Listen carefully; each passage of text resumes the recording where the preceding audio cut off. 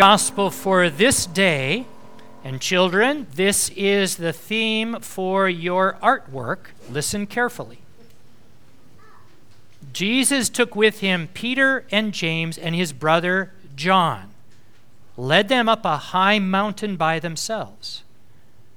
And he was transfigured before them, and his face shone like the sun, and his clothes became dazzling white. Suddenly there appeared to them Moses and Elijah talking with him. Then Peter said to Jesus, "Lord, it is good for us to be here. If you wish, I will make 3 dwellings here, one for you, one for Moses, one for Elijah." While he was still speaking, suddenly a bright cloud overshadowed them, and from the cloud a voice said, "This is my Son, the beloved. With him I am well pleased. Listen to him." When the disciples heard this, they fell to the ground and were overcome by fear. But Jesus came and touched them, saying, "Get up and do not be afraid." And when they looked up, they saw no one except Jesus himself alone. As they were coming down the mountain, Jesus ordered them, "Tell no one about the vision until after the Son of Man has been raised from the dead." The gospel of the Lord. Please be seated. Grace to all of you and peace from God our Creator and from our Lord and Savior Jesus Christ. Amen. You know, it's been many years ago now that I learned something about art from a tour guide while I was in a big museum in Rome. So it's a big enough museum that they had hundreds of works of art. And fitting with my personality, I wanted to see as many works of art as possible. And so I was moving very quickly from one painting to one statue to one thing after another. And the tour guide said, "Pastor, stop. And she grabbed me by the arm. And she said, "What are you doing?" I said, "Well, I'm trying to see as many works of art as we can. We're only here for a few hours." And she said, "Pastor, you're doing it all wrong. You must let the art tell you a story." And I thought, what is she talking about? And then she went off on this tangent about Americans watching TV and listening to music and watching movies. And she said, "You Americans, you hear stories told to you all the time, and you're always passive. You're always receiving the stories. You never become part of the story. And that's what great art is about. You look at the great art until you hear the story the artist is trying to tell you." I was standing in front of this bust. It's a head of like an old Roman, really old guy. So it's, I don't know, marble or it's white, kind of plaster or something. And so I thought, okay, I'll just stand here and look at this old guy. And so I was a little passive aggressive. So I'm standing looking at Pastor Katie. She knows me really well. So I'm standing there, and here's this old Roman guy. 2,000 years ago, this statue was made, and I just kept looking at him. And I started to notice the wrinkles in his forehead and the laugh lines on the side of his eyes. I noticed his hairstyle. I noticed the wrinkles on his neck, the tilt of his head. And I came in front and had his eyes look right at my eyes, and I didn't say it. I just kept looking at him until the artist did start telling me the story. And this man, I could see, was a man of great responsibility. He had carried responsibility his entire life. I could see it in that furrowed eyebrow. I could see the wisdom in his eyes that he had had to make decisions on behalf of other people. I saw a great tragedy there as well. that he has suffered much. I don't know exactly what, but there was tragedy, responsibility, wisdom, and those laugh lines on the side of his face told me all I needed to know about this man's personality. I would have completely missed it if that tour guide hadn't stopped me and said, the art is trying to tell you a story. Become part of the story. The gospel lesson today is a work of art. It's a word picture. And it's why we've asked the children to draw that word picture. In fact, we have a work of art on the front of our bulletin as well. And I'm going to have the screen come down and have this work of art projected up onto the screen. And when I first looked at this earlier in the week, I did my routine that I always do, and the routine I did in that museum. A real quick cursory look, and then I was on to some other task. But then I remembered the guide who said, no, you must let the art tell you a story. And so I kept looking at this work of art, and I invite you to do the same. Let it tell you a story. The story of the Transfiguration and the way this artist interpreted it. I don't know about you, but my first glance went to the flame and to Jesus in the center. But almost immediately then, down to the lower left. I don't know how the author did it, but somehow I focused on the middle and then down to the lower left, and I initially said, well, there's some people there. And then I looked longer and I said, oh, the guy in the white shirt, that must be who? Oh my gosh. The guy in the white shirt must be Jesus, okay? And the other three must be Peter, James, and John.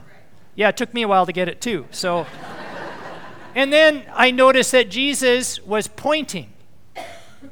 And he's pointing up a path. And of course, the spiritual path. We're on a spiritual journey. And a journey into the light, into enlightenment, into a mountaintop experience. And I realized that it starts in the lower left-hand corner here with Jesus pointing up to a time of peace, contentment, enlightenment. Is it not why you're all here, folks? Isn't there something in each one of us that seeks the holy, the divine? Have you had a mountaintop moment in your life where everything was right with the world, right with you, and is almost transcendent? I don't know about you, but when the choir was singing, it's almost like you get lifted up off your chair a little bit. When we get to the communion meal, we're going to be singing Hallelujah. And that song does it for me as well. It can bring tears to your eyes, and that's that transcendent holy moment. Have you had moments like that? What would you draw? Where would you be? Maybe literally on the top of a mountain after a long hike, and you're looking out all over those snow-covered peaks and the Cascades, and it's so beautiful that you almost feel like you're part of the universe. Of course you are, but... Or you're looking at the stars at night and the Milky Way's up there, or Northern Lights, and you feel so small, but still you feel connected to all of it. Or you're at the ocean and the sun is setting and you can't see the end. And it's like infinity is going out before you and you feel close to God. Or maybe it's in some kind of prayer time with your friends. In the midst of some catastrophe, you're surrounded by loved ones and you feel that love and support in the midst of your catastrophe, and it becomes a mountaintop moment. Maybe it was when you held your baby for the first time in the hospital. Maybe it was when you were up at Holden Village. It's a retreat center in the Cascade Mountains. I have felt mountaintop moments, literally and figuratively there, especially during their worship services. They have one special service where they turn the lights down and a cantor sings in the background. And they give everyone a little candle. And on the floor, there are little boxes filled with sand in the shape of a cross. And they invite people to come up with their lit candles, place the candles into the sand, and say a prayer for a loved one. I watch as people go up, often 2 by 2, sometimes alone. They sit on the floor, put their candle in. Some are crying, some are praying, some are kneeling. It becomes holy watching. I sometimes feel that when you folks come up for communion, and I watch as old and young come forward, receive the communion, and that little phrase, body of Christ, blood of Christ, hear it in the background. And it is the holy moment of our week, a mountaintop moment. That's what Jesus is pointing to. In just that little section, the artist is telling us that we're all seeking that. And then we go up that path and we come into the presence of the holy and the divine. And then it gets a little weird with Moses and Elijah tiptoeing on the top there. And I thought, what is the artist doing? It's like they're ballerina dancers. Of course, Moses is on the right, Elijah's on the left, the law and the prophets. But then I realized as I kept looking at it, I noticed Moses' hair getting pushed off to the back. It's like the light of God's presence is so much, it just burns. And then I realized they're not tippy-toeing. They're being absorbed into that light. They're being pulled into that presence. And that God's word coming down upon them all.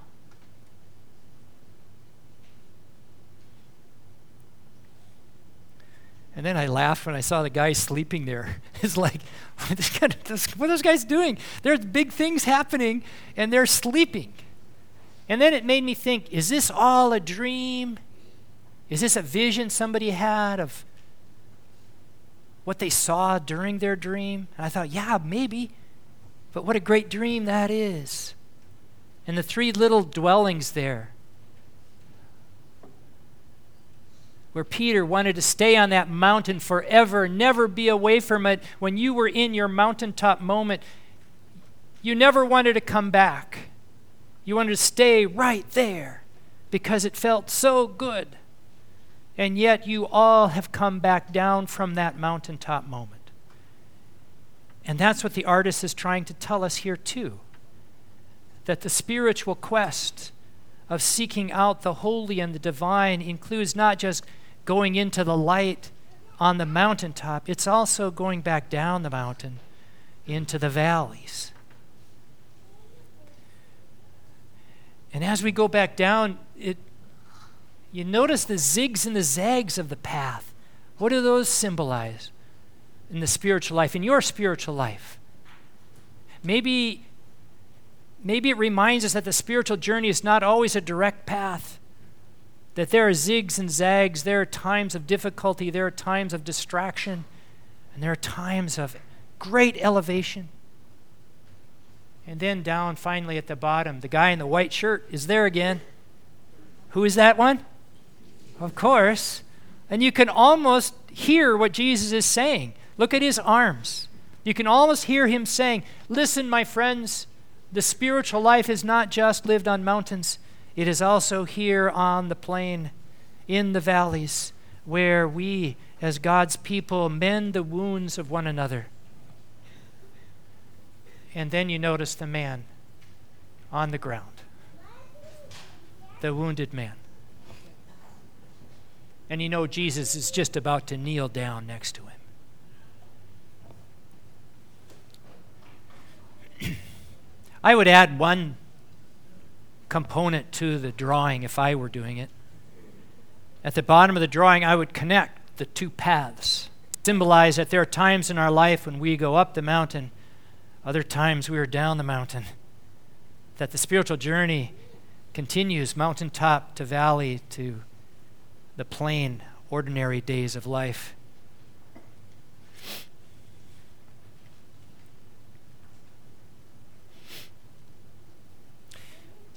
How would you draw it? Your mountaintop moment. or maybe to end our time, where would you put yourself in this painting? Would you be at the beginning of the path, watching Jesus point? Would you be zigging or zagging? Are you in the midst of the light now, at peace with yourself and the world? Are you sleeping? Are you hiding out in one of those little dwellings?